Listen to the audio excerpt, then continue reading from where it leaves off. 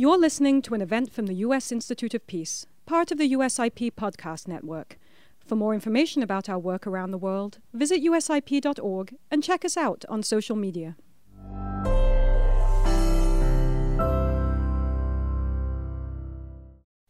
Welcome to this event entitled Libyan General Elections 2021, a discussion series with Libyan leaders. This event is offered in both English and Arabic on the event page. Please choose the player which works best for you. The event is being live streamed and recorded. I am Michael Yaffe, Vice President of the Middle East and North Africa Center at the United States Institute of Peace, USIP. For those of you who have attended prior USIP events, let me welcome you back. And for those of you who are new to USIP, welcome, and permit me to say a few words about the Institute. USIP was created by an act of Congress in 1984 to serve as an independent, nonpartisan institute dedicated to peace building, particularly the prevention, mitigation, and resolution of violent conflict. We conduct research, training, and convening, and work in conflict zones around the world with a presence in 16 countries. USIP has been working in Libya since 2012, where we conduct research for informing policymakers and practitioners about conflict-related issues and help build a local peace infrastructure to strengthen the capacity of key stakeholders like women and youth and institutions like the Ministry of Justice. USIP recently began a project with funding from the US State Department to increase election security by working with the Ministry of Interior to strengthen the police's ability to partner and problem solve within communities. Now, I would like, in light of the upcoming elections set to begin next month, today's event is a timely conversation with Dr. Arif Ali Anaid. This event is the third in a series of moderated discussions USIP is hosting to provide a neutral platform for Libyans seeking to play a critical role, including potentially high office in a future permanent government. Recordings of the previous interviews with Fatih Bashaga and Fatou Lamine are available at the USIP website. The elections are scheduled for the end of December, are not just any elections. They will provide Libyans with an opportunity to have their say in the representational government, including the first elected president of Libya. Making sure that the elections are fair and safe will be very important. For those of you who are interested in learning more about preventing election violence, we would like to invite you to take one of USIP's online courses on the subject. Available through our online global campus at www.usipglobalcampus.org. The Preventing Election Violence full-length and micro courses in English are available for free access. Anyone who would like to have these course materials in Arabic, we hope to have that up online soon. In the meantime, please reach out to us at the USIP at the academy@usip.org to discuss receiving a copy of these Arabic language materials before they are officially put online. Elections, of course, are only the beginning of the journey to set Libya on a path to deal with complex issues of governance and sovereignty. Issues like the presence of mercenaries in the country, foreign meddling, institutional disunity, minority inclusion, transitional justice, and other matters are to be decided by a representational government. In the spirit of fostering dialogue, each speaker we host will have several minutes to give opening remarks that address some of these issues, after which I will ask them questions in order to explicate their positions and views. I would try to ask the same questions to all speakers in this discussion series so people can hear and compare the unique responses. After that, I will turn to the audience members for their questions. For the audience watching online, we encourage you to send questions for Dr. Naid through the chat box. You can also send questions through Twitter at #LibyaElectionsUSIP, and we will try to get to as many as possible. Now, I am pleased to introduce Dr. Anaid. Dr. Anaid is a former Libyan ambassador to the United Arab Emirates and is currently chairman of Kamal Research and Media Company and chairman of the Libya Institute of Advanced Studies. During the Libyan Revolution, he was also the chief operations manager of the Libyan Stabilization Team. He has taught and lectured in Islamic theology, logic, and spirituality at the restored Uthman Kushna Madrasa in Tripoli. He is a senior advisor to the Cambridge Interfaith Program, a fellow at the Royal Al-Abat Institute in Jordan, and a member of the board of advisors of the Templeton Foundation. He was a professor at the Pontifical Institute for Arabic and Islamic Studies in Rome and the International Institute for Islamic Thought and Civilization in Malaysia. He previously headed an information technology company based in the UAE and Libya, and he received a Bachelor's of Science in Engineering, a Master's of Philosophy of Science, and a PhD in Hermeneutics from the University of Guelph in Canada. He has published on a wide range of topics from Libyan-Russian relations to ISIS in Libya to the theology of neighborhoodness. With that, let me turn the floor over to Dr. Anaid, and we look forward to your opening remarks. Thank you. Thank you very much, Michael. Ladies and gentlemen, greetings. And thank you very much to USIP for this opportunity. These neutral platforms for discussion are immensely important for democracy. Yesterday, there was an initiative initiated by a couple of young Libyans at the Libya desk that saw the meeting of several candidates to the presidency or aspirants to the presidency of Libya. And it was the first of its kind. This platform of USIP also is the first of its kind. And we are in a period of what Hannah Arendt calls natality, a new beginning. And these platforms are very, very important. And I am grateful to be given an opportunity to participate with you in this exciting experiment in many ways. I am glad that I have been preceded by two colleagues, fellow candidates to the presidency of Libya. I wish them well. I wish all my colleagues well. The very fact that we have an election is a joyous moment. Yesterday, when I submitted my papers for the candidacy for the presidency, it was probably the most exciting moment of my life. I felt a particular joy at the fact that we have presidential elections and parliamentarian elections. For your information, these presidential elections have been postponed and postponed for multiple years now. Since 2011, we've only had parliamentarian elections, and the presidential elections kept getting postponed. In 2014, Decree number 5 established that there should be direct presidential elections, but they have been constantly postponed year after year, even after the Paris Accord in 2018, summer of 2018, when it was decided that elections will happen in December 2018. Again, there have been postponements and procrastinations. And the reason for these postponements and procrastinations are very simple. It is basically what I call tyranny of the minority. You know, John Stuart Mill in his famous works, warned of tyranny of the majority in democracy. What we've had in Libya is tyranny of the minority, a minority that's benefiting from the chaos that we are living in. And they have been able to postpone and procrastinate over the elections for multiple years. So it is a particular joy to actually finally have these elections, and a great honor to have an opportunity to participate in them. I look forward to these elections. I hope that they will be fair and balanced and transparent and well monitored, and that the results will be respected by everyone concerned. As a candidate, I hereby commit, and I have done it in writing, to respect the results of the election, no matter what the results are.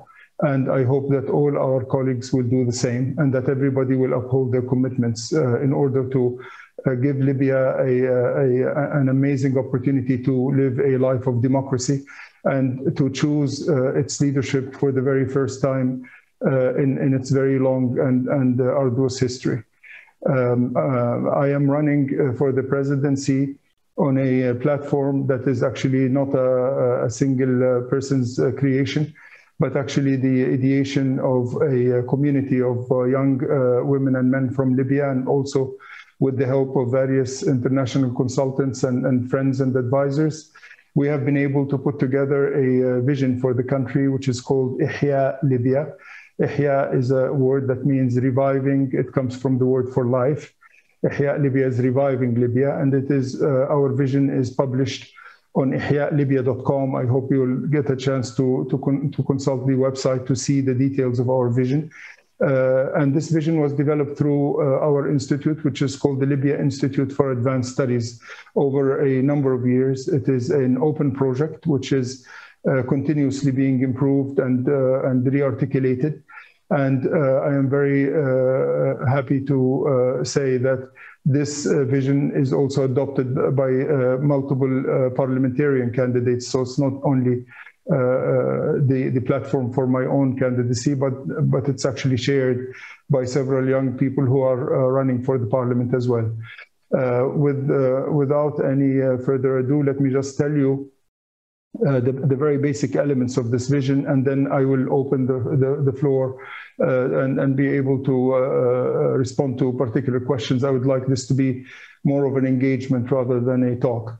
Our vision is based on a vision of Libya that is actually combines its honor and dignity as a sovereign state, a united state, with its beauty and sublime beauty and sublime values. It has four foundations. The first is what we call Serene Libya, Libya Hania in Arabic. And this is a vision of a country that lives in peace and security, with a unified army based on the 5+5 committee work, which we salute here, unified police force, unified border security, and with an independent judiciary that is respected and protected and kept safe from interference by the other arms of government and the legislature. The second foundation is what we call Thriving Libya. In Arabic, it's Libya al-Zahira. And it is basically a vision of a circular economy that is sustainable, focuses on sustainable development, with lots of opportunities for young women and men through small and medium-sized businesses, and partnership between the private and the public sector, with major reform of the public sector, digitization, and basically trying to be at the forefront of new developments, including communications, blockchain technology for establishing networks of trust and various other solutions that we'll be introducing. The third pillar of this vision is what we call Compassionate Libya, or Libya Samha. It's a vision of a compassionate and forgiving Libya with an idea of national reconciliation being foundational. And when we talk of national reconciliation, we mean real national reconciliation based on mutual respect and respecting the grievances and the worries and the fears of others, and not just systems of compensation, as has been unfortunately done for the last few years. We are looking for a real truth and reconciliation process with deep forgiveness and amends to the people who have been hurt, so that we can have a true national reconciliation. Lastly, the fourth pillar is that of a clean Libya. Libya that's clean, not only environmentally, but also clean from violence and clean from corruption, which is a real big problem in Libya, a corrosive problem that is like a cancer eating the body politic and the very state, and has led to multiple problems in all the sectors of Libya. We look forward to a pristine Libya that will fight corruption and organized crime, drug trade, the trade in humanity, the tragic, abuse of immigrants and various fragile and vulnerable human beings. So On the basis of these 4 pillars, we have a complete vision for the country, and its completeness is because of its open-endedness and its openness to continuous revision through discussion. We do invite you to visit our website and to send us any suggestions. Your suggestions will be incorporated as much as we can in the further iterations of the vision. We try to combine throughout the vision rootedness in our long history, diverse history, pluralistic history, respecting all the cultures of Libya, the Amazigh, the Arab, the Tibu, the Tuareg cultures and other cultures. We also combine this rootedness with openness onto our horizons, the horizon of the Mediterranean. We try to revive our classical heritage of connecting the European continent with the African continent. And we also focus our vision on humanity and humanism, recognizing that the human being is the center of our vision and the center of ultimate value. And we do recognize that this humanity is 50% women and 50% men. We have publicly committed to making sure that women have at least 50% of all high offices and key positions in our future government. We also have a youthful vision in that we recognize that Libya is mostly young people, 70 to 80%. And that's why we will be actually appointing young ministers to the tune of 70% of all ministries and high offices to young people, women and men. This is in a nutshell our vision for the country. I hope you do take the time to study it. We welcome your suggestions. And at this, I will stop and open the floor to any questions you would like to ask. Great, thank you, Dr. Nayed. That was a comprehensive opening statement, and I hope to pick up on some of those points. I'd like to ask you some questions, and I'm actually going to try to combine my questions with some of them we are already receiving online. The first question I wanted to talk about would be concerning the elections themselves. And as you know, the presidential election is scheduled to be on December 24th. What is your assessment about whether the election actually will happen and whether it will happen on time? And also about your views about the following parliamentary elections, about whether those elections will also happen on time. I think that the pulse of the Libyan people is the thing to pay most attention to, and the expressed will of the Libyan people. There have been multiple surveys of public opinion through polling and various other means, online and telephone polling, and various institutions have done that. And the overwhelming majority of the Libyan people in these polls and public opinion surveys not only say that they want elections, but are emphatically insistent on them. I take great comfort in that, because I think it's ultimately the will of the Libyan people that will make sure the elections happen. And we have also seen articulated statements by multiple political parties, over 25 political parties and blocs, and youth movements and women unions have expressed themselves multiple times demanding these elections, demanding that they are both parliamentarian and presidential. We are also comforted by the fact that there's, for the first time, a total alignment between the will of the Libyan people to have these elections on time and the will of the international community, which has expressed itself in UN Security Council resolutions, the last two of which were quite emphatic about the date and quite emphatic about the fact that the present temporary government ends on December 24th and cannot have any further legitimacy. The elections are the only means for refreshing and renewing legitimacy. And because of this combined union between the will of the Libyan people as expressed by various opinion polls, and also the will of the international community as expressed in UN Security Council resolutions that are binding, and also through the outputs of Berlin 1, Berlin 2, the Paris meeting that just happened last week. We are quite confident that these elections will happen on time and that there will be both presidential and parliamentarian. We at Ihya Libya or Reviving Libya movement, we feel that it's important for these elections to be simultaneous. And we understand the most important part of being simultaneous is the president and the parliament swearing the oath and their allegiance to the constitutional basis of this country on the same day. It's very important to prevent a gap happening whereby there is a parliament with no president or a president with no parliament, because we have tried this before.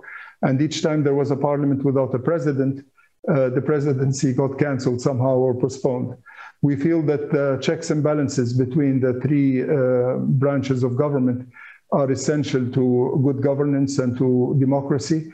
And we feel that part of the reason we have been in almost continuous chaos for the last 10 years or so is the fact that the parliamentarian branch or the legislative branch has made pretenses to the executive branch and have actually interfered in executive governance. And we feel that the separation of powers and the balance between these powers is of the utmost importance. In 2013, the February Committee actually wrote a very important document, which has been rendered part of the Constitutional Declaration through various amendments, in which they did separate these powers and explain them quite clearly. We feel that the elections will happen on time and will produce a fresh parliament and a fresh presidency, both on the same day, because taking oath will happen on the same day. And we feel that, plus an independent judiciary, and we are very proud of our judiciary in Libya, we feel that we will take our first steps to a balanced democracy where nobody can abuse anybody and where the branches of government are kept in check by each other. Great, thank you for that. Just sticking with the elections themselves, as I mentioned in my opening remarks, there's a lot of interest in preventing election-related violence. Certainly my institute and others are very concerned about that. And you as well in your opening remarks talked about election integrity and safety. What measures do you think should be taken in order to ensure a peaceful election cycle? A cycle which begins, of course, not just with Election Day, but before and after Election Day. I think there are some measures that are domestic and purely Libyan, and the most important of these is the commitment of local communities. These electoral centers are always placed in the middle of communities, normally in schools, and it is the responsibility of each community to make sure that that the center in its midst is protected and is kept sanctified from any interference or violence or attempts at sabotage. Communal securing of the electoral points and the communal monitoring of the electoral points is of the utmost importance. And also the commitment of local police, local armed forces. Everybody has to chip in and make sure that the elections are secured. This is at the local level. At the international level, the most important thing is to very vocally, emphatically, clearly, and systematically express zero tolerance towards any attempt to corrupt these elections or delay them or postpone them or basically sabotage them in any way. And the UN has been very clear, the UN Security Council has been very clear, the output of the Paris meeting has been very clear that saboteurs of the elections will be held responsible and that sanctions may be implemented against them. This is very, very important, especially when the saboteurs happen to hold high office, be it executive or legislative or advisory. There should be no tolerance of utterances that are irresponsible and that are invoking violence. Over the last week, unfortunately, we've had some express speeches by some politicians who are in power, trying to play games with the laws and trying to use a kind of a populist line, enthusing the youths through giveaways and trying to get them to agitate against the existing laws of the elections. This should not be acceptable and should not be tolerated at all. We have also seen people trying to redesign the law so that they can fix some mistakes they made by not resigning in time. This should not be tolerated. We have also seen a head of an advisory board or body that is pretending that it's a second legislature and trying to even threaten the use of force by saying that he has forces behind him and so on to actually intimidate the Electoral Commission. We've even had some commentators on Clubhouse and Facebook and other places directly threatening the head of the Electoral Commission. This kind of behavior should not be tolerated. Platforms like Facebook should monitor for such threatening discourse and should shut down these people. And also people who actually make such utterances should be held responsible legally within Libya and also internationally.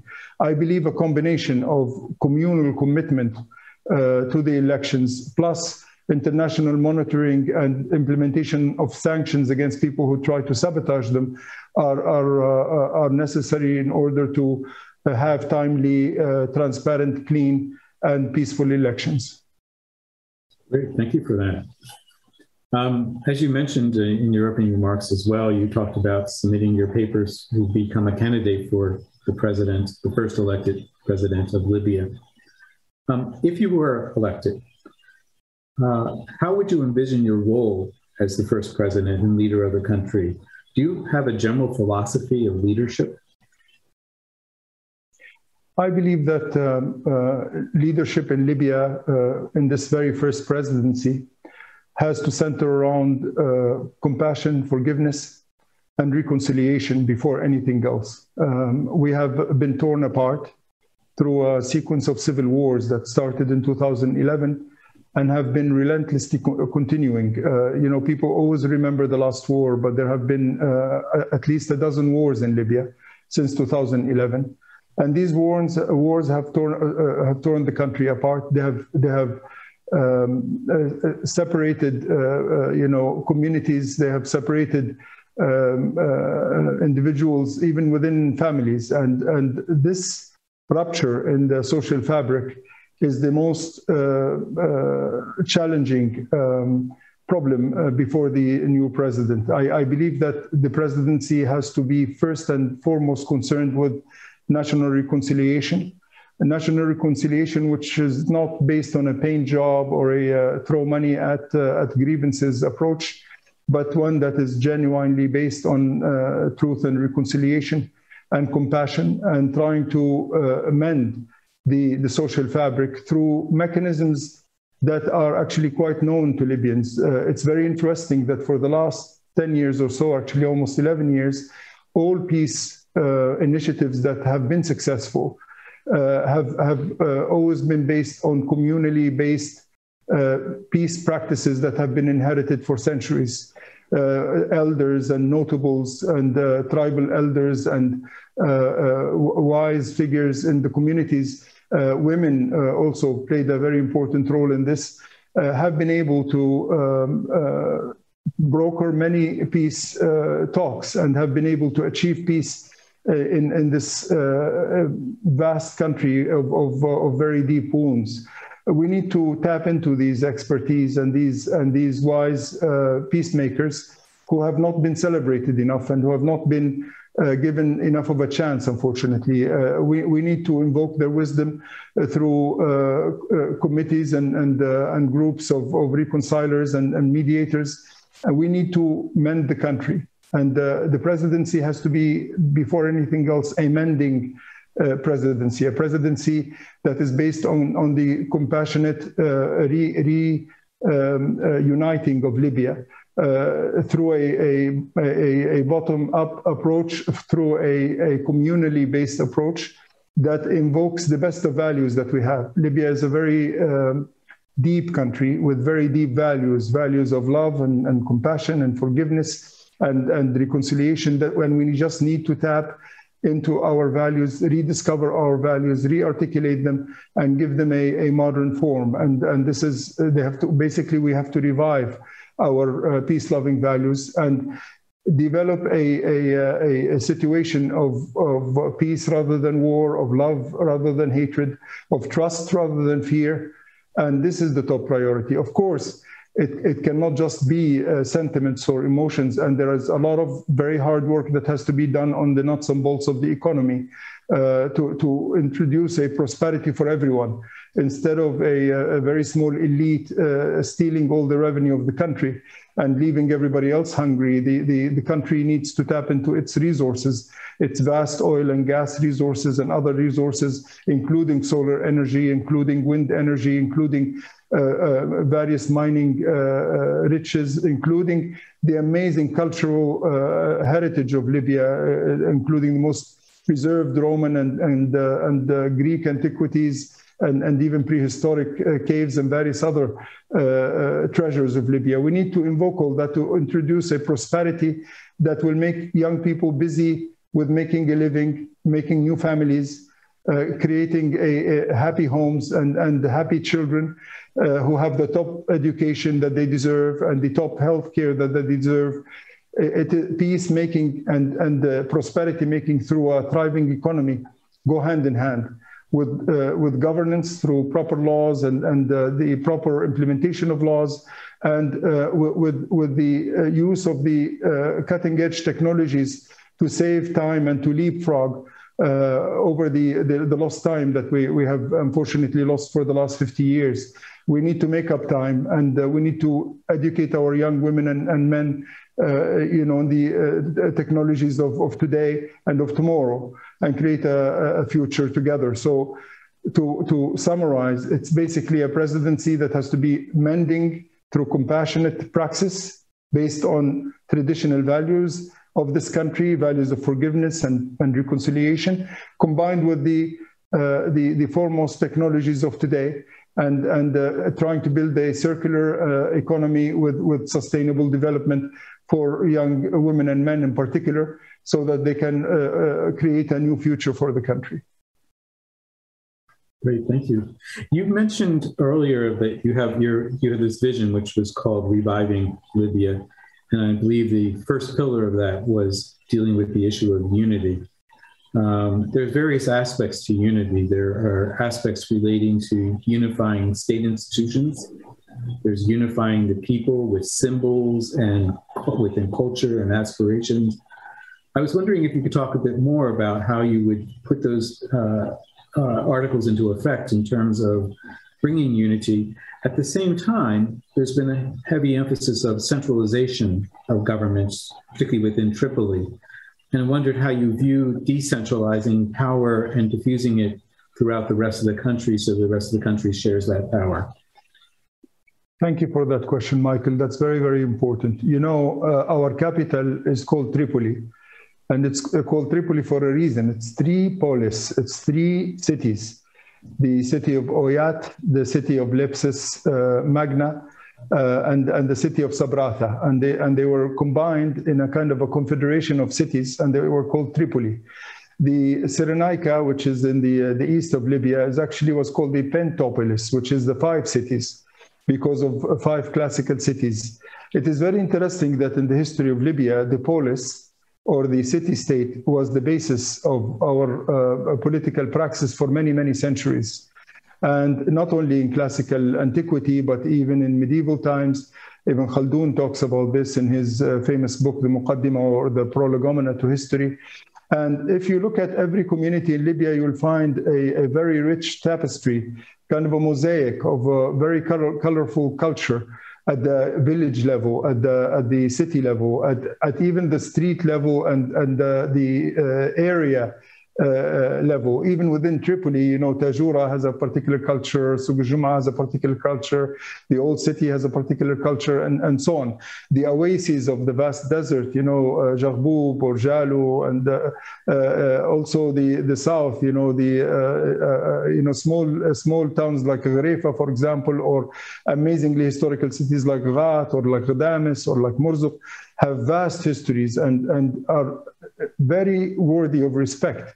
You know, the great cities and towns of the Nafusa mountain with the deep Amazigh culture, the Gatroun with its deep Tubu culture, the Tibisti area, also the Tuareg culture in the southwest of Libya. What we need to do is to respect locality, and locality is very, very important. We need to actually make sure that most of the governance happens at the local level. And we believe that the way to decentralize Libya is to actually pay attention to the historical facts. Respect the locality, respect the particularity, respect the very sensitive and fragile culture of all these communities, give the budget to the actual municipalities, not to just one individual who can be corrupt and steal all the money, but to boards of municipalities and of villages and of towns, so that people can make a collective decision on how to spend their money locally. The central government can have a quality assurance role. It can have a standards and policies and procedures role. It can have a kind of a monitoring role to make sure that there is equity and that there is fairness and that there is proper public tendering for all the public tenders, that the praxis is free from corruption and marginalization of local minorities. That's the role of central government, but it is not the role of the central government of Libya to dominate everyone's life and to make everyone go to the capital to do even the simplest of things. Everybody's passport should reach them in their hometown. And now, with advanced technology, services and all the things that the citizen needs can be delivered very easily at the local level. If we have strong municipalities, and also if we use the state-of-the-art technologies with networking now and with blockchain technology, with geographic mapping systems, with land registry systems, with the smart contracts, we can actually have a kind of a technologically empowered revival of the polis. Thomas Jefferson saw the little republics as being foundational for true democracy. And if you look at the history of your own country, Michael, if you look at the history of America, you will find that the greatest democratic praxis was in the town hall. It was at the local municipality, at the small villages and towns, and the responsible citizens that got together in order to design their future together and to design their expenditure together. We believe that the centralization of Libyan governance is one of the key reasons for conflict in Libya, including the 2011 conflict and all the conflicts since. We believe that a decentralized model, but with a responsible central government that keeps things on track and keeps at least minimal policies and procedures implemented, standards of health, standards of environmental responsibility, making sure that there's no abuse of our environment and of people, I think is the right combination. A kind of a decentralized governance plus a kind of a centralized quality assurance is I think, the way to go in Libya. And I believe that there have been some tremendous efforts. There was a study by Brookings on this. There have been also tremendous efforts by Germany and by Holland in particular to help the municipalities. There were also some French and UK projects in this regard. And we have been very proud at our television channel, Libya's channel, to host a program called Mawtini, which means my home, which was based on the municipality. We have been engaging 103 municipalities. We have over 1,200 episodes in which we visited local towns and villages to see what their needs are. And we have been very happy to see that there have been some international assistance programs in this regard. If I do become the president, this is one of our top priorities, to make sure that these programs are grown into full-scale localization of governance, plus responsible quality assurance by the central government. Perfect, thank you. I want to turn to the issue of transitional justice. You had talked about reconciliation and what that means within the Libyan context. There are some people that say there should be a general amnesty for Libyans so they can move forward, while others are saying that's just relitigating the past. And others advocate for a truth and justice centered approach where perpetrators of human rights abuses are held accountable and victims feel that justice has been served. How do you see this path toward transitional justice in Libya? You know, in Libya, we've had pockets of justice, and we've had very selective justice. And this has been our, I think, biggest issue. You know, when justice is selective, it's actually injustice. When justice is how can you say, attentive to certain grievances while completely being oblivious to other grievances, it's a problem. When we discriminate, you know, between the grievances of people, so the dead of some communities are not important and the dead of other communities are of the utmost importance, where the tortured of certain communities are important, but the tortured of other communities are not important. This kind of selectiveness has been deadly for Libya, and it has been the kind of a generator of further and further grievances. The most important thing for justice in Libya is equity, parity, and to make sure that there is a single justice for everybody, and that there is no discrimination between victorious cities and defeated cities, between this tribe or that tribe, between that community and that community, between the victims of this war versus the victims of that other war. All the wars were horrendous. All the wars were deadly.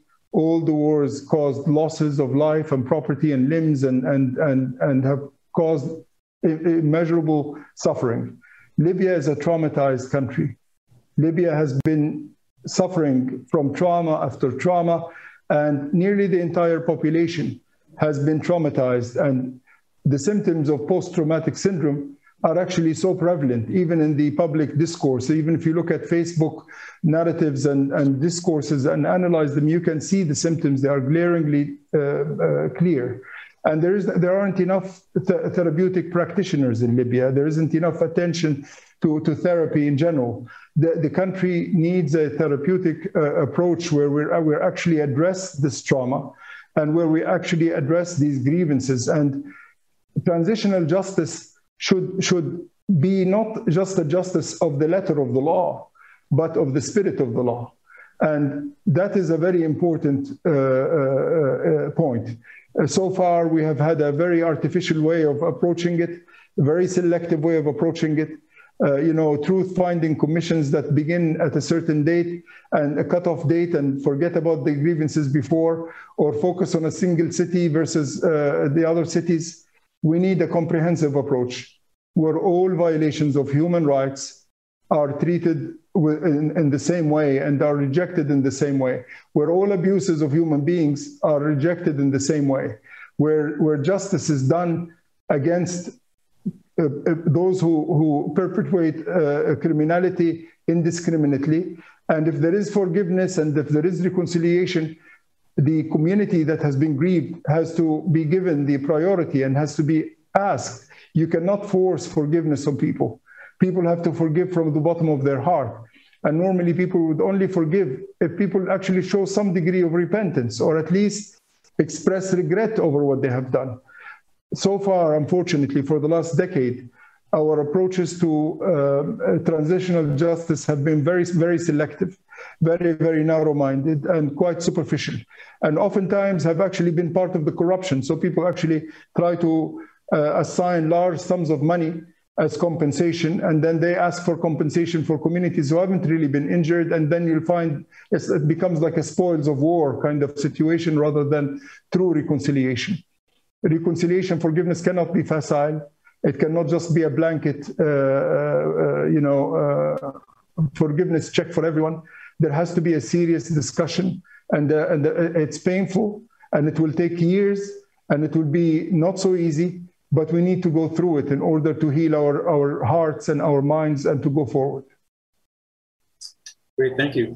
I'm going to turn a little bit now to more foreign affairs and issues related to foreign fighters. I wonder if you could tell me about how you view what should be done to remove and withdraw foreign fighters from the country, and if you think all foreign fighters should be removed in general. I think that Libya belongs to Libyans. Libyans are more than capable of defending their own country. Libyans are more than capable of making peace with each other. And the clear and luminescent example is the Committee of the 5+5. These are officers from across Libya, east, west, and south, who have been very diligently working at brokering not only a ceasefire, but have been able to establish the reopening of roads and laying a solid foundation for the political life that we are now enjoying. The fact that we are now going to register for presidential elections and parliamentarian elections is largely due to the efforts of these soldiers, basically, who sat together and recognized that they're all Libyan and that Libya should be our foremost concern over all other concerns, regional or personal or tribal or otherwise.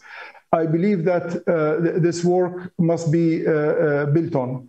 And I truly believe that the 5+5 work is foundational for this peace that we seek and for going forward.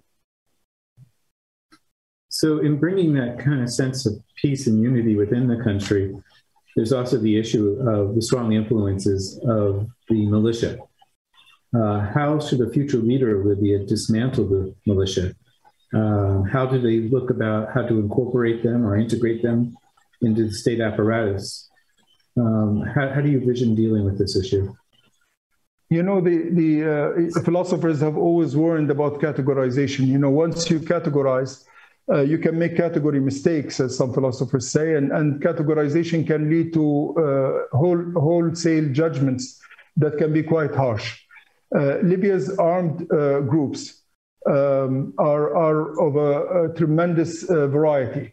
There are armed groups that are basically just criminal smuggling rings. There are armed groups that are basically local mafia. There are armed groups that are basically drug mafias. There are armed groups that are basically human trafficking concerns. There are and there are groups that were simply young people trying to defend their streets and their community from the violence that could be perpetrated by others against them. And there are some ideologically based armed groups, religiously based armed groups. So it's very important to do a typology of these groups, to study them very carefully, and to dismantle them very carefully, integrating some of the young people in these armed groups into the army and the police in a systematic way after proper vetting and after proper training, completely rejecting any armed groups that have terrorist leanings or are ideologically radically based. Other groups can be negotiated with and basically being restructured so that they can do other things in life. You know, the fact that for many young people, there are no opportunities in Libya except by carrying a gun and getting a big salary by killing other Libyans. It's very important to give opportunities. The giving of new opportunities for young people is of crucial importance for the dismantling of these armed groups. There isn't a single blanket solution for the armed groups problem. There needs to be a typology, and there have been many mapping exercises that have just not been used by the successive governments, unfortunately. Many countries have actually helped by mapping these armed groups and trying to do DDR properly and trying to advise, but have not been listened to. I think we need professional advice on this. And we need to all cooperate. Solutions have to be ultimately community-based, and they have to be based on the rebuilding of the Libyan army, a united army, an army that doesn't belong to a certain person or a certain family or a certain tribe or a certain political party or a certain ideological line or a certain region. An army that is able to defend Libya, and forgive me, I didn't address the foreign fighters issue.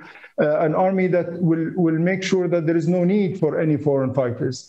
Libya should have no foreign fighters, whether they are, how can you say, regular forces or mercenaries. All foreign forces, all foreign fighters have to leave Libya from all regions of Libya.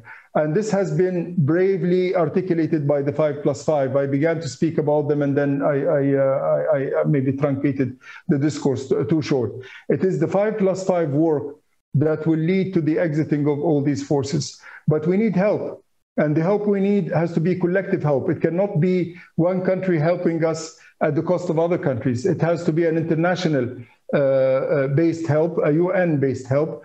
And this help needs to keep the pressure on. In Paris, the outcomes were very, very important, and everybody was very clear that everybody has to leave. All foreign forces and all foreign mercenaries have to leave. It is most unfortunate that Turkey decided to put a little star and to put a condition on the Paris outputs. We believe that Turkey is an important player in the region, but that Turkey has better chances of having better relations with Libyans and safeguard its economic interests in Libya if it actually takes away all the mercenaries and the forces that has brought into the country, just as other countries have to do the same from the east and from the south, from all parts of Libya. There can be no selectiveness about this. All foreign forces, all foreign fighters, all mercenaries have to leave from all regions of Libya, all parts of Libya, and a united Libyan army has to be established based on the 5+5 initiative. And by the way, that initiative was based on at least 6 sessions in Egypt of very difficult negotiations. But I really salute these Libyan officers from across the nation who have been able to build a solid basis for a unified Libyan army, and an army that inshallah will, or God willing, will be able to defend the country in a united way, not politicized army, an army that can actually make sure that no foreigners, fighters, I mean foreign fighters or mercenaries ever set foot on our soil. So this is our approach to this. Thank you. Great, thank you. So I've kind of gone through my list of questions, and I'm going to turn more to what the questions we are getting in our chat room. And we have received a lot of questions with regard to the candidacy of Saif al-Islam Gaddafi. And people are asking about your views on his candidacy. Should he be allowed to go forward with accusations from the International Criminal Court on him? How do you see his candidacy? How should this be judged? Libya is a sovereign state. It's a united sovereign state, and it has an independent political will.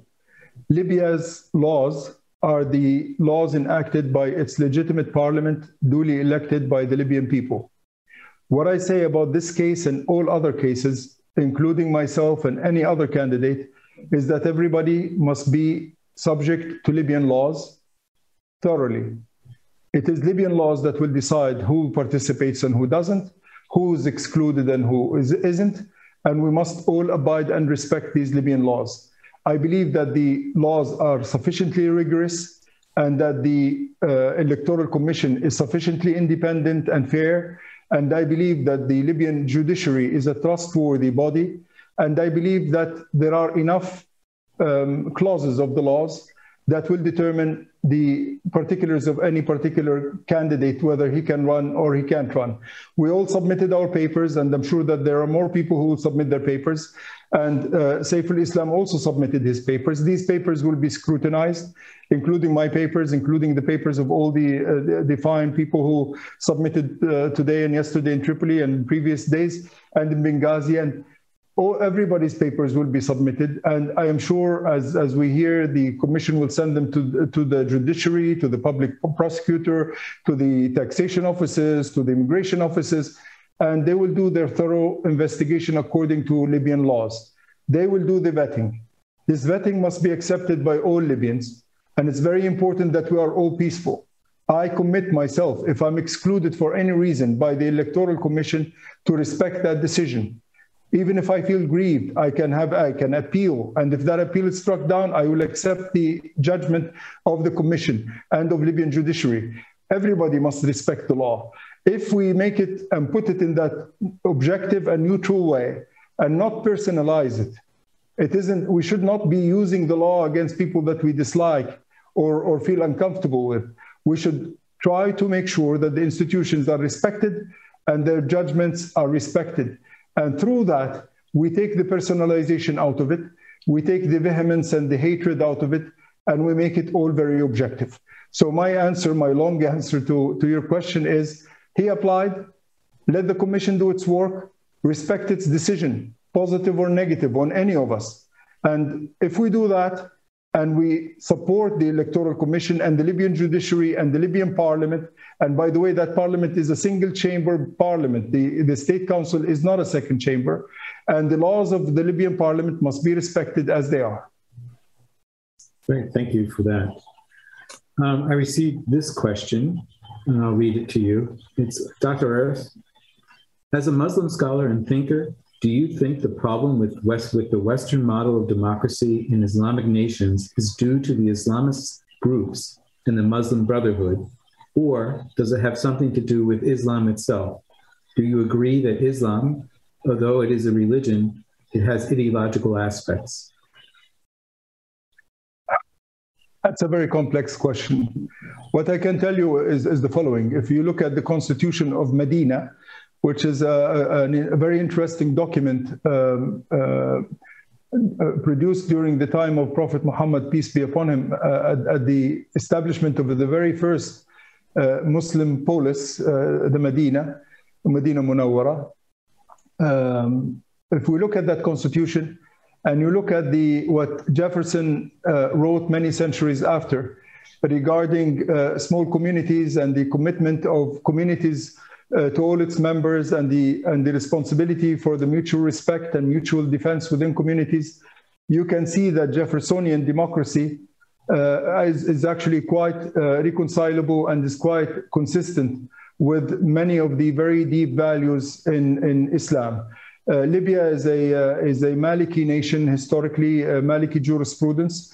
The Amazigh communities in the mountain are Ibadi communities, but both the Maliki and the Ibadi school have very deep roots in jurisprudence, and our political jurisprudence is actually very democratic. It's actually, if you look very carefully at the juridical basis of our communities, you will find that there's no contradiction between them and democracy in any way, shape, or form. And this is not a coincidence, because Jefferson's ideas were, as you know, built on previous scholars like Locke, and the entire actually Enlightenment has to do with Andalusia ultimately, and Andalusia was also a Maliki.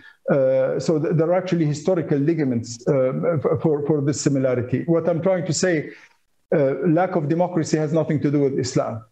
Tyranny and fascism have to do with the imposition of a human ego on other human beings. And tyrannical tendencies are present in all cultures and in the history of all nations. In the 1920s and 30s, Europe saw the rise of fascist groups in Spain and Italy and in Germany with catastrophic results for all of humanity. And it's a historical fact that there are tyrannical tendencies. I refer again to Hannah Arendt in her beautiful book on totalitarianism. She explains the dynamic. Also, if you look at the writings of Erich Fromm on escape from freedom and how it happens, you can see that these mechanisms for tyranny are actually indiscriminate. They can be present in a Muslim culture, in a Christian culture, in a Hindu culture, in a Buddhist culture. It has nothing to do with religion. It has to do with the imposition of ego, and also of certain elites and cliques and groups wanting to monopolize all power to themselves and to basically become a state within the state.